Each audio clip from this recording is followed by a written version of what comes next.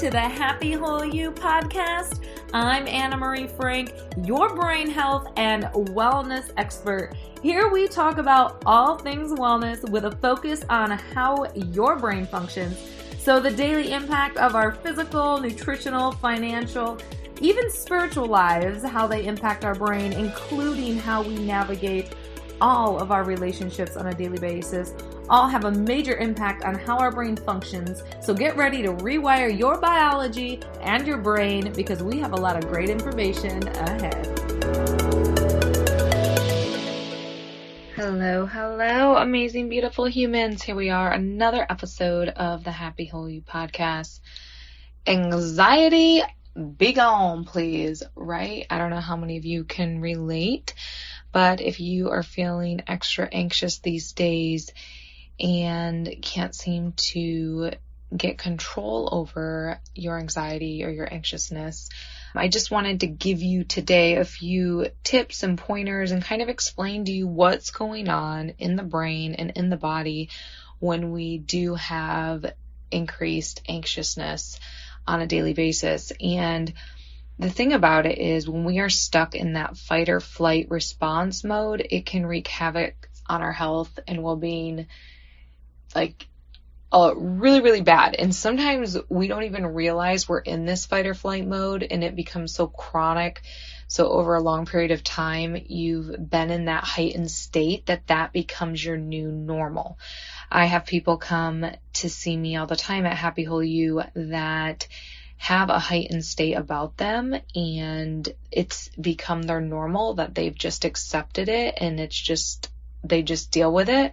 And what's interesting is after we set them up on a 3-day, 5-day program, or within literally between day 4 and day 7, I always tell clients there's something really magical and special that happens between those days when we do some type of natural holistic approach to reduce that anxiousness in their brain and in their body. They come back and they're like, oh my gosh, I did not even realize how bad I felt because it became their new normal. So I just want to share with you guys, well, first of all, being in that fight or flight response. So that's when, our body recognizes danger. So our fight or flight response is supposed to be something more acute. So it just happens once in a while. We shouldn't be in fight or flight every single day chronically over a period of time. So what happens is, say we see a bear, right? Our body notices the danger. Our senses will send information to what's called our amygdala in our brain. And that amygdala sends a hormone that talks to our hypothalamus, and our hypothalamus in our brain, which is our command center, then says, oh gosh, there's an issue going on. And that sends information to our autonomic nervous system. So our nervous system consists of like 2 arms. So you have your sympathetic nervous system, and then you have your parasympathetic nervous system. So your parasympathetic nervous system is our rest, digest state. It is everything we don't really have to think much about. Our body takes care of it for us. And then you have your sympathetic nervous system, which is our fight or flight response. And this fight or flight response with both the parasympathetic and sympathetic nervous system, that autonomic nervous system can control our muscles, our smooth muscle, our cardiovascular system, so our heart, and then our cells, which is like a hormone response. So the autonomic nervous system can literally make your muscles be way stronger than you thought they were. It can make you run so much faster than you ever thought you could, and can release a hormonal response that is going to help you do whatever it is that you need to do to take care of yourself. But when our sympathetic nervous system, that fight or flight, when that is activated, the biggest thing that happens is ultimately we release a hormone from the pituitary gland. It is the hormone cortisol.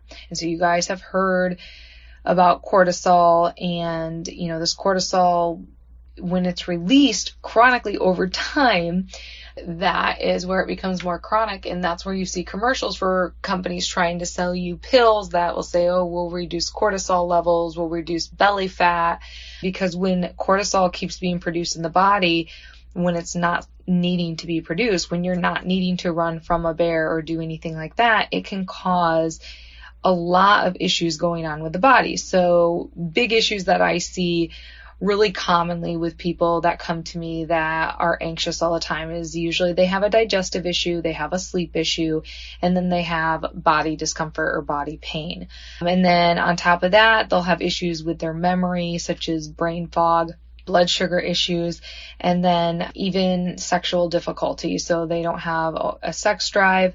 And then with women and then with men, they have also a challenge of being able to perform. So this is not a good thing when we're chronically in that fight or flight mode. And, when we're also in this fight or flight mode, what also happens over time is, these people will have an inability to recover quickly from, say, a workout, right? So you work out and you're just not recovering like you should. Also, maybe you get a little cold and you're not recovering as quickly as you should from the cold. So it ultimately impacts your immune system. And, long term of that fight or flight, you can develop that leaky gut, mental health issues, and it really starts to wreak havoc, like I said, on the entire body.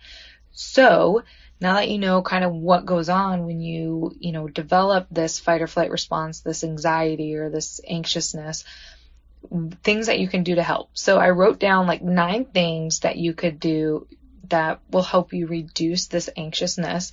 So the first one that, of course, I wrote down because this has been impacting me is to get off of social media, stop watching the news, and stop having conversations with people that are making you anxious. So ultimately, go to the root of the issue. So if watching the news is making you feel anxious and giving you anxiety, stop watching the news. If going and scrolling on social media makes you feel anxious, stop doing that. If having a conversation with somebody that you don't have to have a conversation with makes you nervous and makes you anxious, don't have that. Don't talk to that person. Try to stay away from them.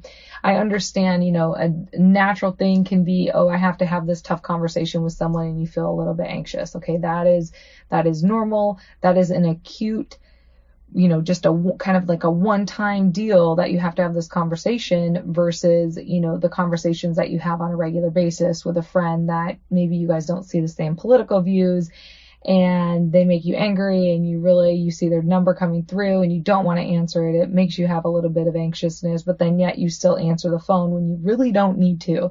So don't answer the phone and just try to look at the areas that is causing you to be more anxious and really try to eliminate them. The other thing is looking at foods that your body is reactive to. So we all know healthy foods versus unhealthy foods, I think, for the most part. We want to stay away from excess sugar, excess carbohydrate intake, bad fats. We want to stay with the good fats. And what happens is sometimes, let's use almonds for an example, because almonds can be very healthy for people, but sometimes people have a more reactive state when they eat almonds. So play with foods and look at your foods as more of like a science experiment and see what foods are causing a reaction within your body. So the way you do that is, say you have, you eat lunch and within 30 minutes to an hour later, you feel tired. Okay. You should not feel tired after you eat.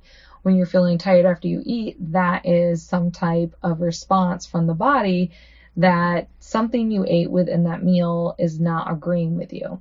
Now I'm going to look for it. There's a really good book and now I've already lost it in my head. I read it a really, really long time ago, but it talked about this reactive versus non-reactive in terms of food. Oh, I know. It's called The Plan, and I will put a reference in the show notes with this. But there's a lot of books and things out there, information about doing elimination diets, and I think that is a great thing that we could do if we are feeling anxious, and if you're paying attention to your body and realizing your body does have a reaction after you eat, or you eat certain foods, then, maybe doing an elimination diet can be very helpful to reduce that level of anxiousness, because ultimately you're reducing that chronic inflammation that is going on in the body. And the other thing is exercise. So exercising has been linked to really help with anxiousness, help with anxiety.